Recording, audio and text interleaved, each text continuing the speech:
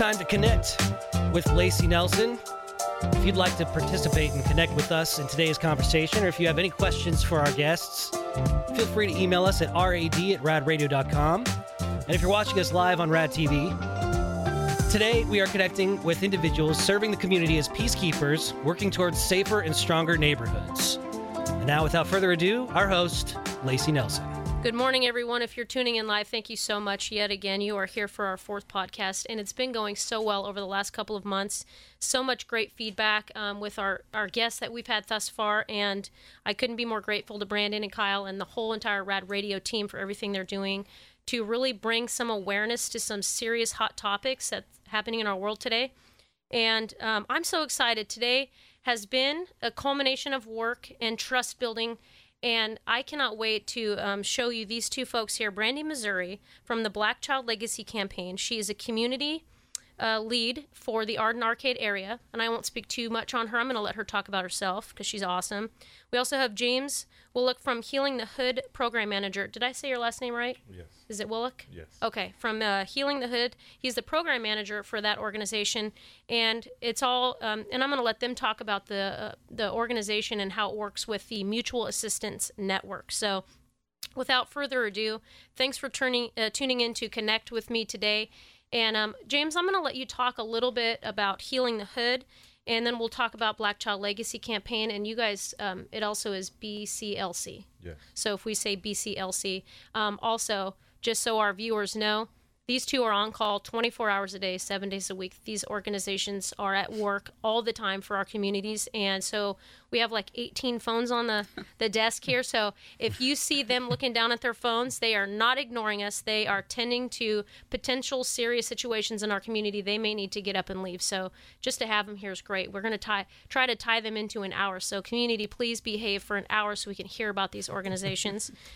James, your organization, when did it start? Why did it start? So actually, Black Child Legacy Campaign started after Mutual Assistance Network. Mutual Assistance Network is who we work for. That's our main organization.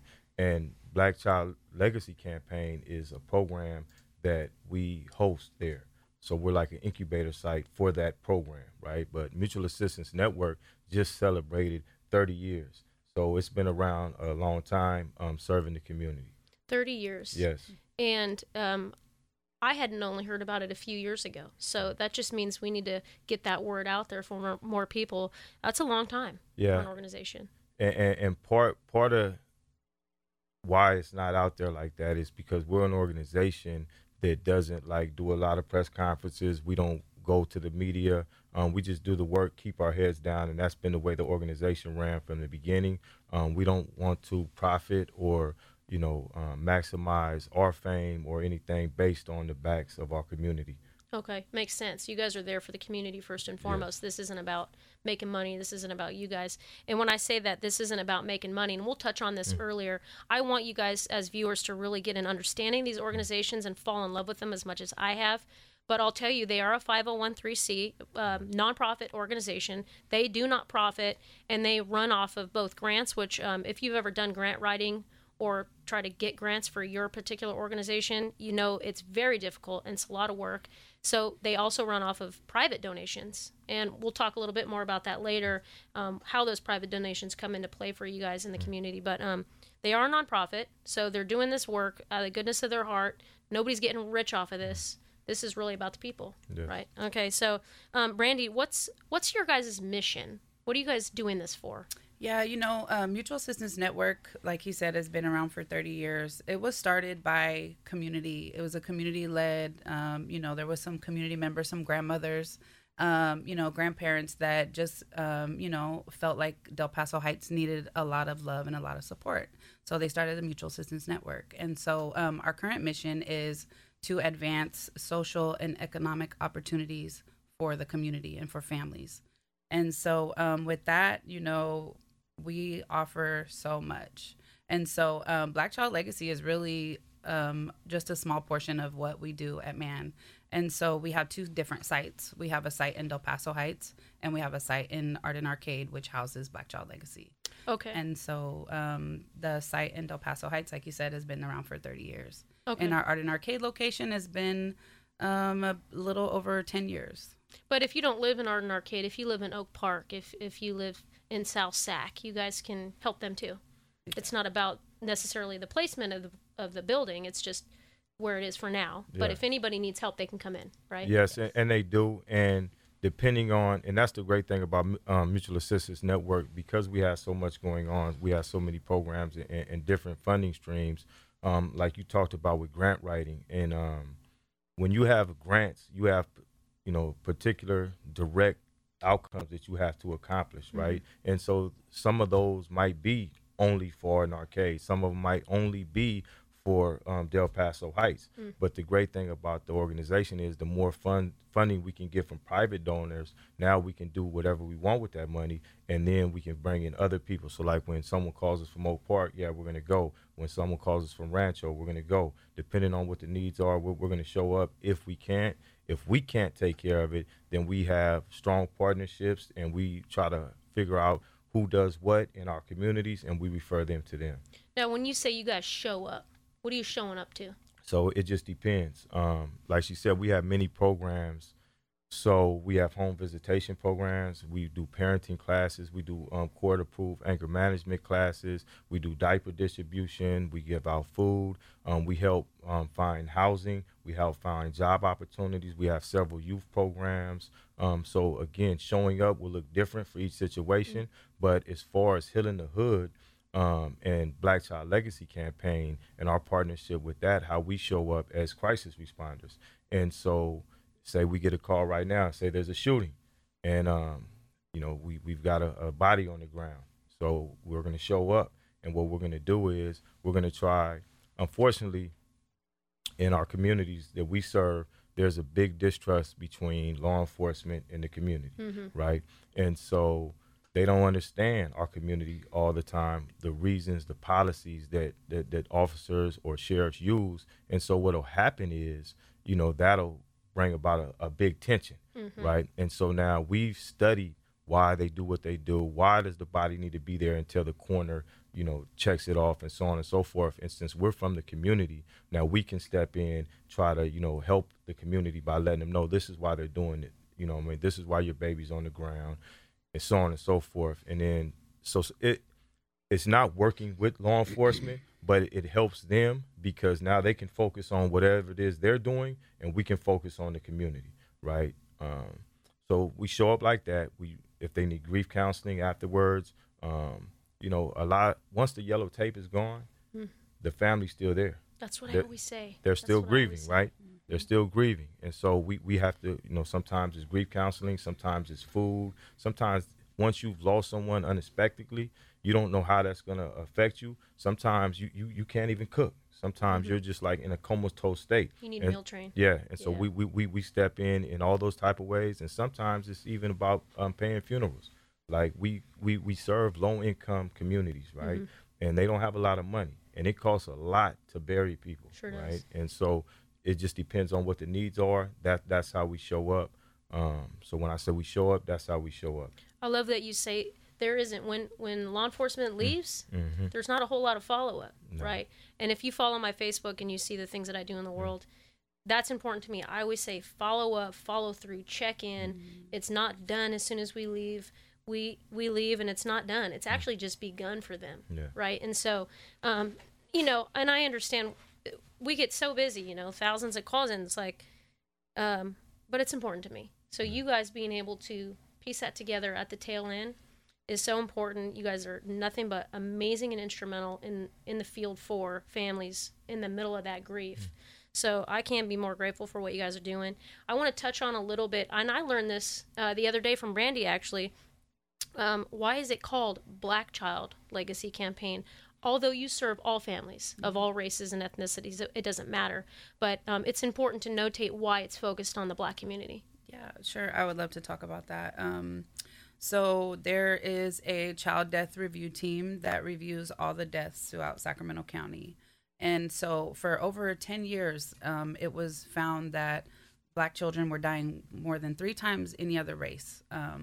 And so that upon, with that data, they looked at the statistics of the areas that the deaths were occurring and the main causes of those deaths.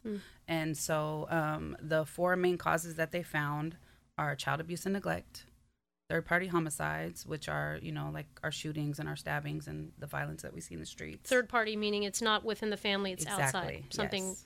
either gang or street related or just random. Yes. Okay. Perinatal conditions and unsafe sleep conditions. Like SIDS or whatnot. Yes. Okay.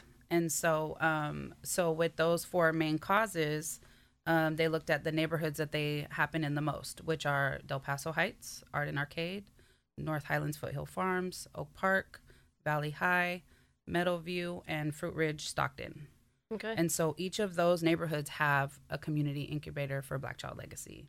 Wow. It started out, the name that they originally started out with was Reduction of African American Child Deaths. Okay. Super long. That's a lot, long name. right? So Yeah. then it was RAACD. And then, then they found that Black Child Legacy, it rolls better. BCLC is a better tagline. And also, that's what we're looking to accomplish, a better legacy for the Black children in our communities. Can you guys say that since your existence with the organization has there been another review of deaths in the Black community? Have they come down or? So our goal when we first started this, it was like 2016. 2016 is when it started rolling out. And the goal was by 2020 to see a reduction in African American child deaths by 2020.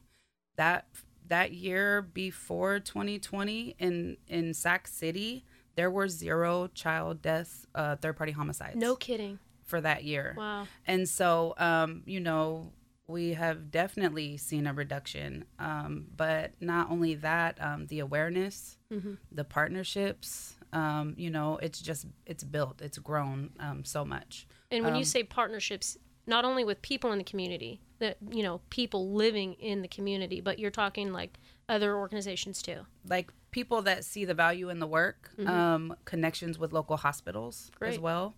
So they know, we have a connection when we get a call and we know that the family is there. We are able to talk to staff. They're able to talk to us so that we could better support the families. It's great, like a social worker. So Yes. somebody's in the hospital going through something, they call in for the hospital social worker who probably isn't from the hood. Yeah. Let's be honest, Exactly. right? Yeah. So they have great resources and things to say and offer and add. But when you guys come in, it's a different level of probably quick understanding. Hey, they understand me, right? What we might need tomorrow or next week. So that's what you mean, right? Just being able to come in as another party, just another cherry on top of how to help somebody, right? Kind of furthers our reach on how we could support the families. That's great. So hospitals, if you're listening, these folks are here. We're going to give out information for their organizations, phone numbers, emails, how to get in contact with them, so you guys can have this on your just list of helpful things for your customers, clients, so to speak.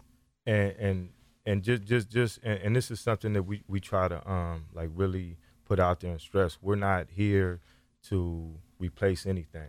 We're not here to take anybody's jobs. We're here as a support, right? And so we're not trying to be social workers at the hospital. We're not trying to be security at the hospital. We're not trying to be law enforcement. We're not trying to be any of that. What we're just trying to do is serve our community, right? And we believe working alongside each other, in a cooperative way will better strengthen that and let us both do our jobs and serve our community and bring those things down. And like she said, it's not just third-party homicide. That's one of them. But again, the parenting classes are so very, very important. Teaching a young mother, right, who might be a baby herself, a teenager, and she didn't get an example of how to sleep her baby, or how to feed her baby, when to take her baby to the hospital. These things are so very important in bringing those numbers down. So we could have, and I'll touch on that real quick, because anybody who gets offended or insecure about your presence needs to check themselves, to be honest, because like they say with kids, it takes a village, right? And just like with our community, it takes a village. So everybody's trying to complement one another. Nobody's trying to replace anybody. I can never do what you guys do. You can never do what I do. I want you there. You want me there, right? So no, you guys are just that added piece of how to bring some calm to a situation that otherwise isn't, or like you said, provide those resources. So if like I said, if you guys work for an organization that thinks they can benefit from them, please reach out to them. Have them just be on your list of who to contact in the event somebody needs help, or you can't calm a situation down, or you don't know where to send a 16-year-old mom. There you go. And those moms and dads can contact you guys directly too, I'm assuming. Hey, I need help. I don't know what I'm doing. I don't have family. Because I meet those kind of kids all the time. I have a new baby and I don't know what to do. My family doesn't live here, or I'm on probation, so I have these restrictions. Who can I call? Please call these folks. Yes. Call Black Child Legacy Campaign. Call Mutual Assistance. They're going to be able to help you more than I can. So thank you for noting that. But anybody who's offended, or insecure about your organization, get yourself together, because these people are going to do you some good. So it's a disparity. There's numbers that prove that, there's something not right in these systems that are in place. And so, of course, all families need support, and that's why we don't turn anyone down. But also the focus is to reduce the disparity and, really make sure that families have what they need to thrive. Yeah, so if a Hispanic 16-year-old mom came in and said, I need help too, you're not going to turn her down. Sorry. No. You're going to help her too. But I get what you're saying. Your focus is, like you said, let's even things out. Let's not see any of this stuff in a perfect world, in my perfect world. But, if we can even it out to where, less people are being victimized, killed, dealing with baby deaths. That's the point of the organization. Well, that's the point of Black Child Legacy Campaign. Okay, thank you. And I want to keep making that distinction, that Mutual Assistance Network serves all people. Got you. Any race, any color, any age, any language. We serve everybody. We have a large Afghan population in Arden Arcade area, right? And we have 5 or 6 members of that community there, so they can speak, they can understand them, and we can serve them. Right? So we're very direct, and when we're looking, we believe in proximate leadership. We believe that people can solve their own problems if given the tools, right, and the education. And so that's what we strive to do. And so we have a diverse team, and we serve everybody. Again, Mutual Assistance Network serves everybody. Okay, thank you for educating me, because I'm learning too. I mean, I've known you guys for a little bit, but just putting the pieces together as to who helps who and where. That's perfect. So mutual assistance is for everyone. Exactly. Regardless of your community. And there are translators, it sounds like. So if you don't speak English, all good. Come on in. They're going to Spanish, find somebody for you. Dari, whatever. Yes. They're hiring. Okay. So if you are looking for your life's work, your director, and I got to give a shout out to Heather Gonzalez, the director of the organization, because she's been instrumental in chatting with me this week to get this podcast off the ground. And she texted me last night, and it touched me. She said, this is our life's work. This is our passion, our mission. It's not a job, and I can say the same thing about my career. I'm not in it for the money. I'm not in it for anything other than it's my passion to help other people. And that's what you guys are doing. We're not getting rich off this stuff. This is about us waking up every day and going, I'm proud to get up and go to work today. So you guys are hiring. Touch on how people can get involved that way if they want to apply. So we have some agency positions, and we also have some AmeriCorps positions. We're always looking for bilingual folks to come and join our team to help serve our community that way. jobs@mutualassistance.org is the email where you can send a resume. And you can also look us up at mutualassistance.org on the website. That's great. So they can, and volunteers too. Volunteers right? also. Volunteers as well. Obviously, if you got a job and you're good to go, but you want to put some time in on the side, I would think if you're a college student, you're looking for some community hours or some experience. This is a way to volunteer. Come out with these guys on the weekend or whatever you can put in, right, to kind of shadow you guys, so to speak. They can do that? Yes, definitely. We're always looking for volunteers, and not just volunteers, but volunteer partnerships. So if you're in the community and you have a store, if you're in the community and you have a funeral home, if you're in the store, and you run a parks and recreation or whatever, we're always looking for ways to find partnerships so we can serve the community, right? Yeah. So I'm glad you touched on that, because you did say earlier, for anybody, it doesn't matter if you're wealthy, a funeral is not cheap, right?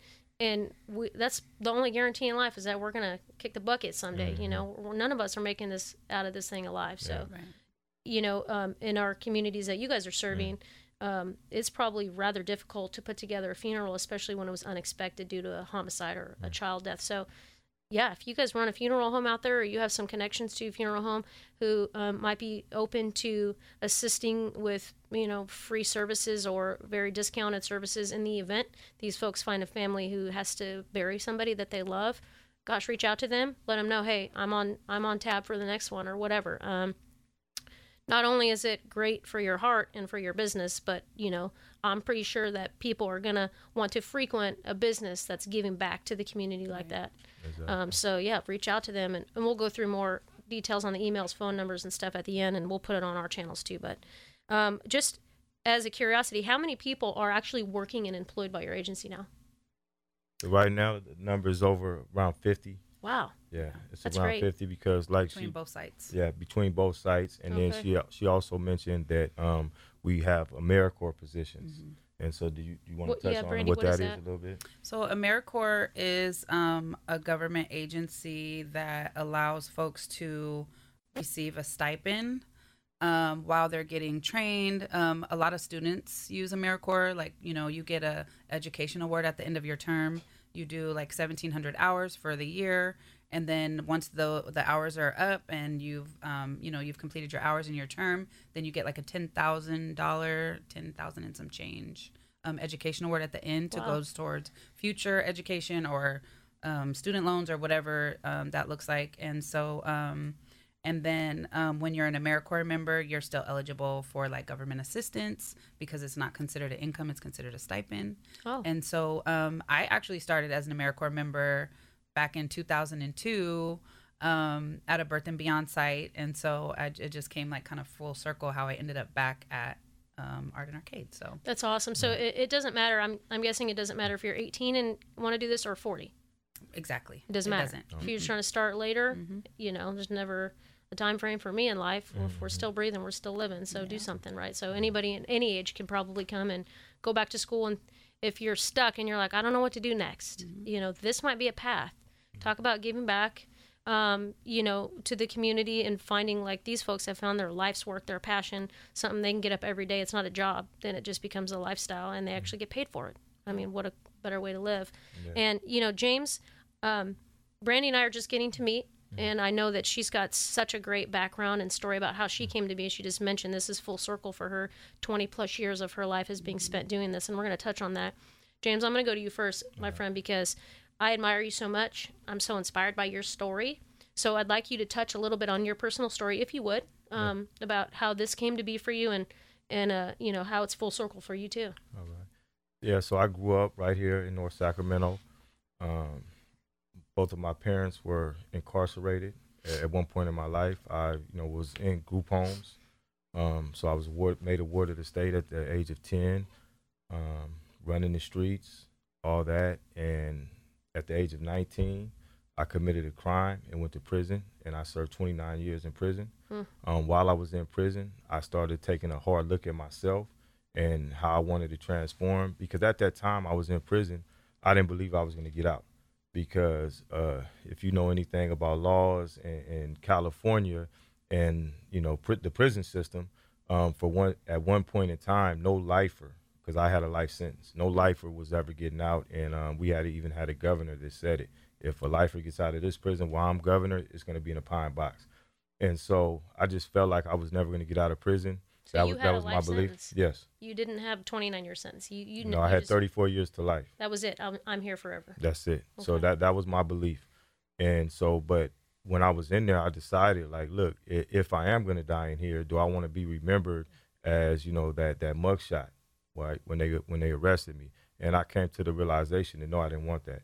So I started putting myself in situations in there and in groups, and just read, I probably read over 2,000 books, just on, personal growth and development, as well as leadership books.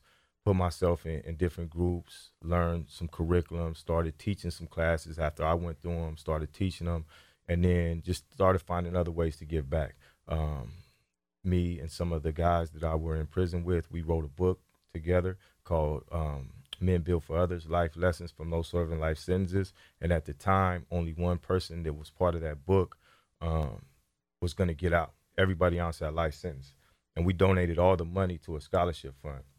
One of my friends came up with an idea after hearing about this character, it's true, based on a true story, the bridge over the River Kwai. And they were in concentration camps. And it was this British officer. And when you're in a concentration camp, like, you know, it's like survival of the fittest. So you're stealing food, you're not caring about the other person. You're just trying to survive and make it out. But not too many people were making it out. Mm-hmm. So he said, this ain't how we do it. We got to come up with a way to get it, save people from this, right? So he came up with a term called mucker. And what the mucker was it would be my responsibility to make sure you made it out. So if you got sick, I would give you my food. You know, it was my goal mission to get you out. And so when he came up with that idea, we said, how can we get somebody out the ghetto? We didn't make it. We made wrong decisions, and we're all here in prison. We might die in prison. But how can we help somebody else? And so we fundraised, and we wrote that book and donated every penny of that book. How do you fundraise in prison? So I'm curious. You go, like, I know there's a lot of people in there that committed crimes, right? Mm-hmm. And guess what? Everybody that's in there, not everybody still has that hard heart, right? So we went cell to cell, right? Knocking on other incarcerated people's doors. Like, hey, look, man, we raising this money. We're trying to help this kid, you know, and we didn't know who the kid was. The school was going to pick the kid. And we want to help somebody. And we raised, you know, like I think the first initial fundraising thing, we raised like over $34,000. You're kidding. Mainly wow. Just from incarcerated individuals and their families, right? And eventually Lisa Ling had heard about it. If you know who Lisa Ling is, and she did a special on it. It's on her show right now. This is Life of Lisa Ling, or I think that's the name of it. But anyway, she did a thing on it. They allowed her to come into prison, follow us around, you know, see what we were up to. And so anyways, I was doing that. You know, they were bringing, as part of the book project that we had, one of the schools, the local schools, colleges, became aware of it, one of the professors, and she was bringing her class in, and we were giving them 3-day leadership seminars, right? Part of the team I was part of. And she actually wrote our book into their curriculum. Wow. So they would read the book. They would like pick a chapter. So like I'm chapter 4 in the book. So if they read my chapter, then when they came, then they could ask me questions and we could talk about it. So anyways, all that being said, since then, every one of us is out. Every single person in that book is out, and not just out, but giving back in a tremendous way to their communities. And off parole and not, you know. One person is still on parole, not because of any violations or whatever, just because the waiting process. Yeah. But to your point, yes, off parole, and I have discharged from parole. Congratulations, right? my friend. Wow. Thank you. And so again, coming from never thinking I was going to get out to now being out and then discharging from parole. So yes. And not only that, you're not sitting around. No, I can't sit around. You're not sitting around doing nothing or doing nothing productive. So, you are. The recidivism rate, I don't. If anybody reads or looks online for 1 minute, they can see in California at least the recidivism rate is through the roof. Yeah. So you know, and that's with fresh crimes and fresh arrests or just violations of the system. And there's a reason why folks get the web tattoo, because when you're in it, you're stuck. You know, you can't get out a lot of times, even if you're really trying. So. Well, James, you have defied all odds, my friend. Yeah. Well, I just you talked about the recidivism rate, so I just want to touch on something real quick. If you really look at the numbers, though, for those that served over 20 years, the recidivism rate is nothing. So when you look at those numbers, they are the fresh crimes, the drug crimes, and then all those numbers. I don't want to get too political with it, but all those numbers are grouped in there to make it seem like everybody's going back, when actuality, the ones that are serving long periods of time and are really working on themselves, they don't go back to prison because they've been there too long. They're over it. And they've developed some skills. They know who they are now. Everybody commits crimes for different reasons. No doubt. We link it all in like it's all one thing. Like I told you, both of my parents went to prison by the time I was 10 years old. How I was raised, they taught me about drug use and they taught me how to commit crimes. They told me never call the police, and they don't trust the police. And I got pats on the back for doing criminal activity at the age of 9 and 10, right? And so how does that affect a young kid who wants love from their parents, right? And so a lot of these young kids that are going to prison at the age of 16, 15, yes, getting life sentences, right? And the facts remain that once they go in there, you're saying that they can't change, that they can't transform their lives. And I'm saying, no, that's not true. And they do, even in there. That's how we were able to raise money from people that had to lock up every day with CDC or on the back of their shirts, and they were willing to give their canteen. Some of the guys who didn't have anybody on the streets looking out for them, and they only had their inmate pay job, which is 15 cents an hour, 8 cents an hour, and they were still donating, right? So you tell me their hearts are all bad? I don't believe that. Well, James, I'm a believer in that we're all individuals, right? We all make mistakes. Some are different mistakes. I'm not going to say worse or better. They're just different.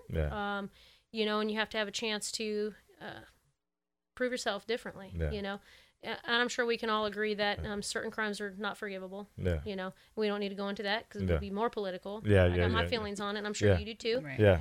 But at the same time, the rest of us who are what I call human beings, and we make bad choices. I've done it too. If you judge me on things I did 2 years ago, even you know, you may not like me because I made mistakes too. And today I make a mistake. Tomorrow I'm gonna make a mistake, right? So the fact that you got out when you didn't think so, and not only got out but bettered yourself. I like your story because it shows others who are listening. If you're young and you're listening, if you're incarcerated and you're lucky enough to be able to watch this episode, you can see that it's possible. This man sitting across from me, you know, in this beautiful studio talking about his life. He's an author, he's a speaker, he's a community activist. Everything's possible for you too. So if you're using right now, if you are living on the streets and you're banging, gang banging, whatever you're doing, call this man. Let him help you get out of the situation that you are in. Call Mutual Assistance Network, Black Child Legacy. However, reach out to these folks. Don't call me. I mean, I'll direct you to them. You can call me. Anybody can call me. But what I'm saying is, you guys live the life.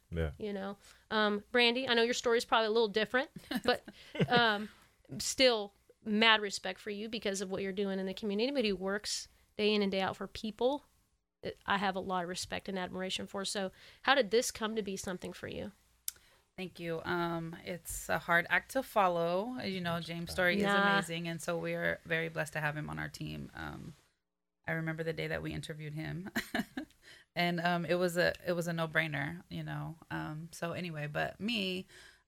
We both grew up in Del Paso Heights, so I grew up in the north as well. Still live there, live in Arden Arcade, and so you know, I've always had a heart for helping people. You know, I started at Birth and Beyond, which is where I started going to school for human services. Started going to school for alcohol and drug counseling, chemical dependency. Not to interrupt you, Birth and Beyond, what is that? Birth and Beyond is one of the programs that we have at our site. And it's the home visitation program. Oh, got it. And it's the program that focuses on families with 0 to 5. It does a lot with the parenting classes, and it's kind of like one of the foundational programs within MAN at both sites.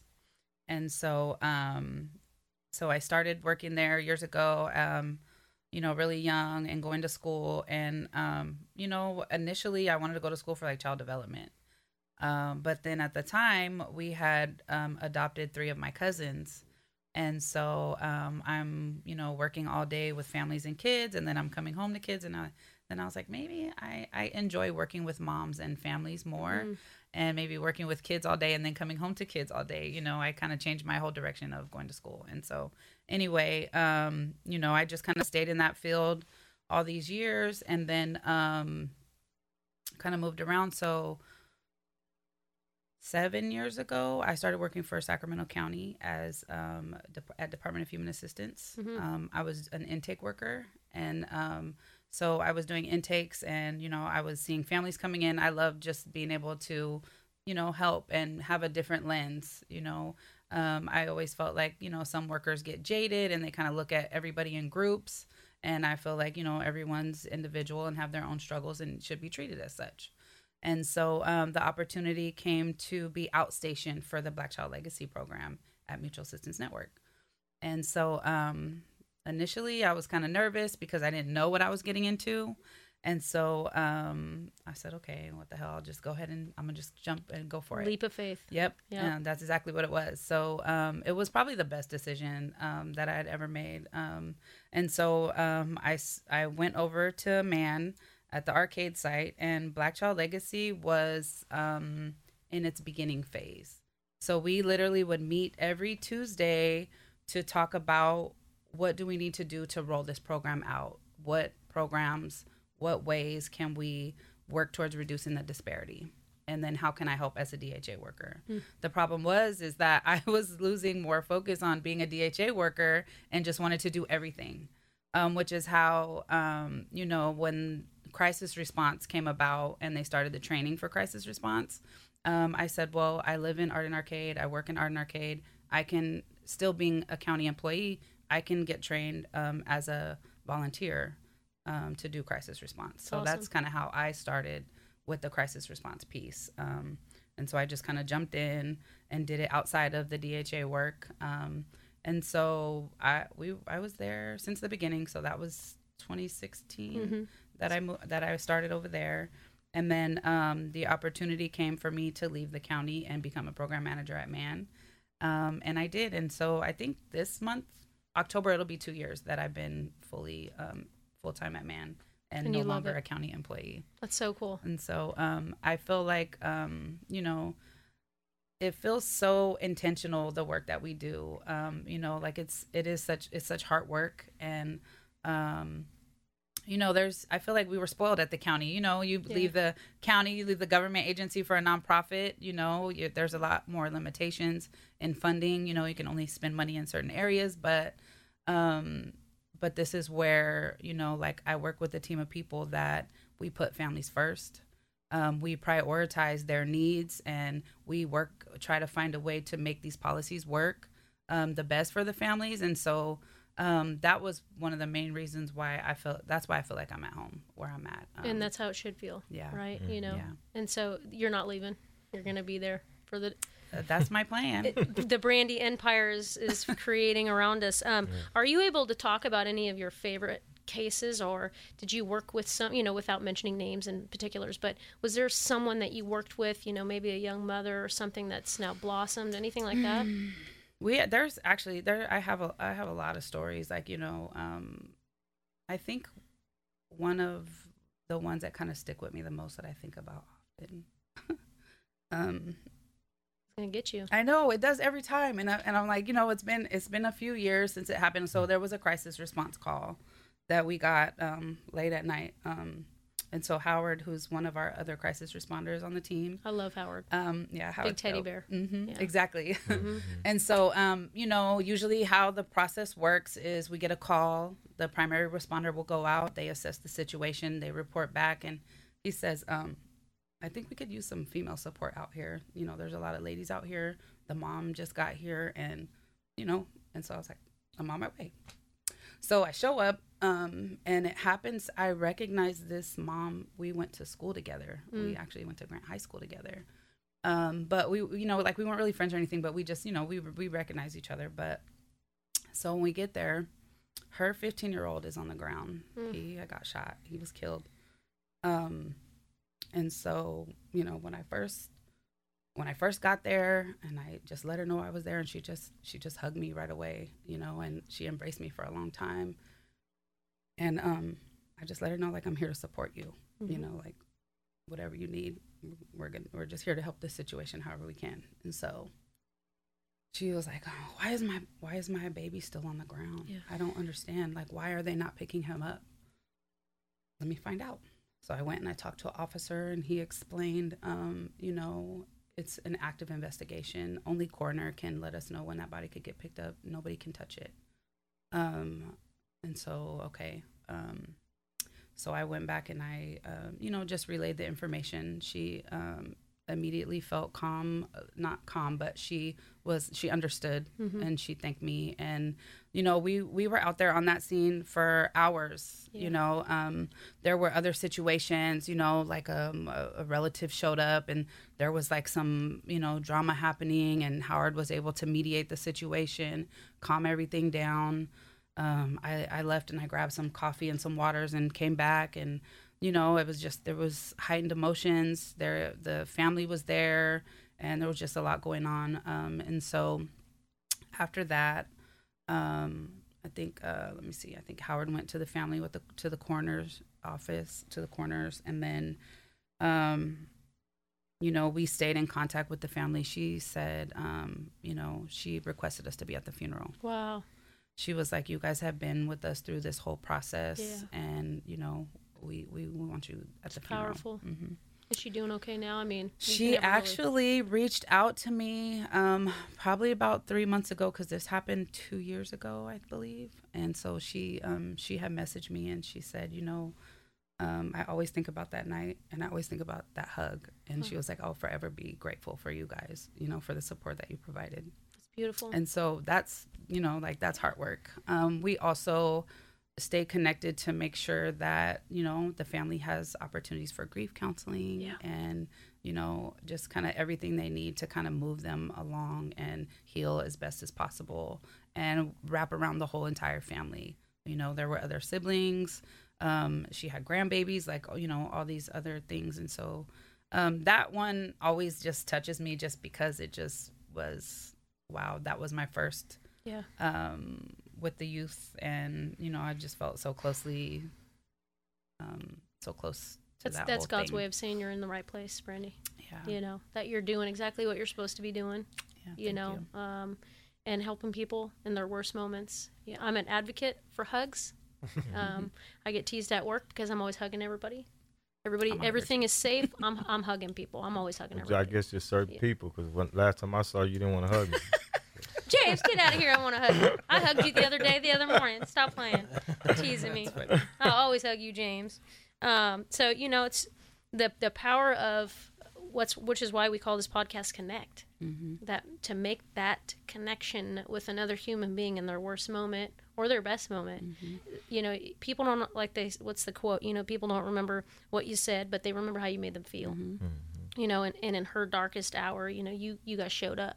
That's the beauty of your organization, you know, and to be able to explain some of the policies that policies are in place for reasons, you know, but that doesn't make them easy or, you know, easy to swallow policy. And so, you know, I hate it as much as you do, that whole type of situation, you know, and just having to leave things as is, you know, because I want to protect people. That's my passion, you know, is to protect the people who need protection. Mm-hmm. And that's not always just physical. I want to protect people emotionally, you know, or mentally, or whatever it is that they're facing. And we can't. So you guys, I'm so grateful for you. Thank you for sharing that. If she's listening, God bless her. And, you know, maybe one day it will come full circle and she can come and give back like you guys do. And I'll be able to say, I've been there, I've done it, you know, and that would be powerful too, for her to reach out to someone else going through that. And, you know, when I was in high school, I went to Johnson. So Grant and Johnson, we played football against each other. What class were you? 97. 97. 02 for me. Okay. A little bit younger. Telling my age, but whatever. Yeah, right. So yeah, I had a friend, my junior year going into senior year, got killed off of Power Inn. He got shot and killed in gang violence, and he wasn't even a gang guy. You know, his family, they were gang members, a lot of them. But, you know, him in particular, I never remembered him being involved in that. Wrong place, wrong time, young black male. Yeah. And, you know, that affected us as kids because we're all kids. You know, this is our first, like, having to deal with some type of tragedy like this. So to have an organization like you guys to have been there for us would have been life-changing for us to understand as youth. Mm-hmm. So, you know, just to say that if you have a child who's dealt with some type of death in his life or her life from a friend, a youth violence of some type, let your child reach out to these guys. Mm-hmm. You know, you reach out to them because they can probably provide counseling for them too as a kid.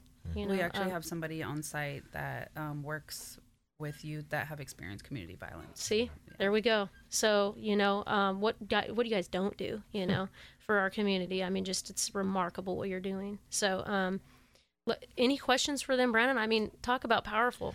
I am just so thrilled to have your story be shared. I mean, what you do seems to be an extension of family. You almost become family members to all of these folks that need the help. And it's so touching and powerful. I really appreciate all the work you guys are doing. Thank you. It's and your guys' stories, seriously. I mean, we all come from different walks of life, and we all have something we can bring to the table, and I take pride in what I do because, I grew up in the Oak Park area as a kid, and, some of my friends got killed, some of my friends went to prison, and some of my friends did well, and, I always wanted to be a voice, so to speak, and how can I give back? How can I make a positive change, And my career has taken a path where I thought, and I still think, that I can make a difference every day in the lives of someone. But I found recently that it's bigger than me, and it's a voice that I can have on this type of platform, that I'm good at this. And to be able to showcase an organization like Mutual Assistance Network, Black Child Legacy Campaign, Healing the Hood, all these different groups is an honor to me, because I'm impressed every time I see you guys.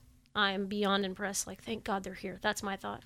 Thank God they're here. I needed them, And all of a sudden they're there. And you guys are there quick, within 10, 15, 20 minutes. So if there's a situation and you need to call these folks, they're going to be there. If it's a serious thing, they're going to be there quick. This is not 24 hours later, we'll get back to you, right? No. A lot of places, understandably, are that way. 48-hour waiting period. Not with these guys. If you guys call them, they're going to be there. They're going to get back to you. That's why they have all these phones. It's a 24/7 operation. So let's, real quick before we wrap things up, please, Brandy, if you could give the websites, maybe a couple of phone numbers, and I'll make sure to put that in the text of our podcast too later, so people can have it. But if you have a pen, write this down. If you need to get in touch with these guys, go for it. Okay. Our website is mutualassistance.org. Again, the jobs email to send for anyone that's looking for employment is jobs@mutualassistance.org. Our Arcade Community Center phone number is 916-514-8096. We also have the Robertson Center. We have a mini community center at the Robertson Center on Norwood. We also operate out of Johnston Community Center. Nice. In North Sac. And then our main site, the Firehouse Community Center on Del Paso Boulevard. On Grand Avenue. Grand. Okay. I have to look up that phone number. It's all good. Okay. You know what? I was you. looking on Facebook last night for your guys' stuff, and I'm like, they have like 8 pages. What's going on here? Yeah. And so the good news is that all the addresses, phone numbers, times of operation are on your Facebook pages. Okay. So if you're on Facebook, if you're a Facebooker, go to Mutual Assistance Network, and quite a few of them pop up, and particularly ones in your area. Like the page, spread the page, share their information. And get involved. So that's one way to check them out too, the website or the phone number. We do have Arden Arcade BCLC on Instagram as well. Oh, okay. Yeah, Arden Arcade BCLC. We have an Instagram. So Instagram / Arden Arcade BCLC. Check them out too. We need to get these guys and their organization shared. The world Sacramento needs to hear about this organization, and the whole country, to be honest with you, because I'm sure you guys could branch off and be in different places of the country. Every city can use an organization like you guys. So we have 50 employees here, but maybe it goes to Stockton and they have their own chapter. If you work in different areas and you're listening to this from, I don't know, Texas, right? Reach out to these guys and say, hey, I want to start one of these where I'm at. How do I do that? How can I contact you guys, and can we learn from each other? I think this type of organization is needed everywhere, the work you guys are doing. So who's to say this can't grow into be a nationwide type of thing? Right. And, let's get you guys spread out. Los Angeles County, right? Imagine the impact this type of organization can be there too. So I thank you guys so much. I'm going to put the text in my podcast, Rad Radio. Brandon's going to put the text in theirs as far as being able to contact these folks. Watch the podcast again, write down the information, share it, let everybody know what kind of great work James, Brandy, their entire organizations are doing in Sacramento in particular. And, this is how we connect, you guys. This is how we make the world a better place. And you guys know, if you've been watching my model, my Connect model, it's communication, openness, neutrality, nurturing, education, courage, and transparency. Every one of those words falls within the word connect, and we have to do all of those things in order to connect. I can't miss one of those. I can't not communicate and expect that the other side is going to be able to pick those pieces up. We have to do each one of those things together in order to connect. I'm pretty sure James, in particular, didn't think he'd be sitting across the table from me at some point, and we are after the same thing, but look at us now, you know. This is how you connect with each other. You got to be courageous about it. You got to step out of the, you know, the realm of what you think is possible and be something bigger above yourself. It's not about me. It's not about James. It's about people overall. There's so much negativity in the world. So thank you for bringing a light and being a positive force for the world and what we need today. And Brandon, thank you. Rad Radio, Kyle in the back, the silent creator of all things back here. No rhinestones on your shirt today. No. So anyway, thanks you guys. Brandon, how do people subscribe? You, if you want to subscribe to Lacey's Connects podcast, you just search Connect with Lacey Nelson on all the podcasting platforms, or you go to radradio.com. And of course, you can always stream the live episodes every 2 weeks on Rad TV at members.radradio.com. You got to be live, you guys, because the next couple of episodes we have come planning up, just amazing. If you're live, you can write in with questions. Sometimes we'll let people call, but we're very careful because I know that you people who watch Rad Radio are ruthless. So, but you can write in 2 weeks from now, Friday, I think it's the 16th of September. Mm-hmm. I have 2 guests I've already lined up for you guys. One's a former inmate. Another's a former prisoner who did a lot of time. Both of them have been clean for many years. Both of them are giving back drug rehabilitation programs and stuff like that. And they have quite the story to share. As a matter of fact, Cherie, the inmate, who she was a former inmate, we met because she was an inmate in the facility I worked. And I was able to find out many years later, after a few years of her sobriety, that apparently something that I said and the way that I treated her touched her, and she got clean and sober when she got out. So she's going to share her story and how we met. We're friends now. And the other gentleman, Bob, we've been longtime friends, and I'll tell you, his story is remarkable too. Many, many years in prison, all drug related. So they're going to talk to people, and I hope inspire others to get clean and get sober and turn their lives around. Anything's possible if you work hard for it. Nothing good is easy. So tune in 2 weeks from now, the 16th. Can't wait to see you guys. Thank you so much. Thank you. Thank you.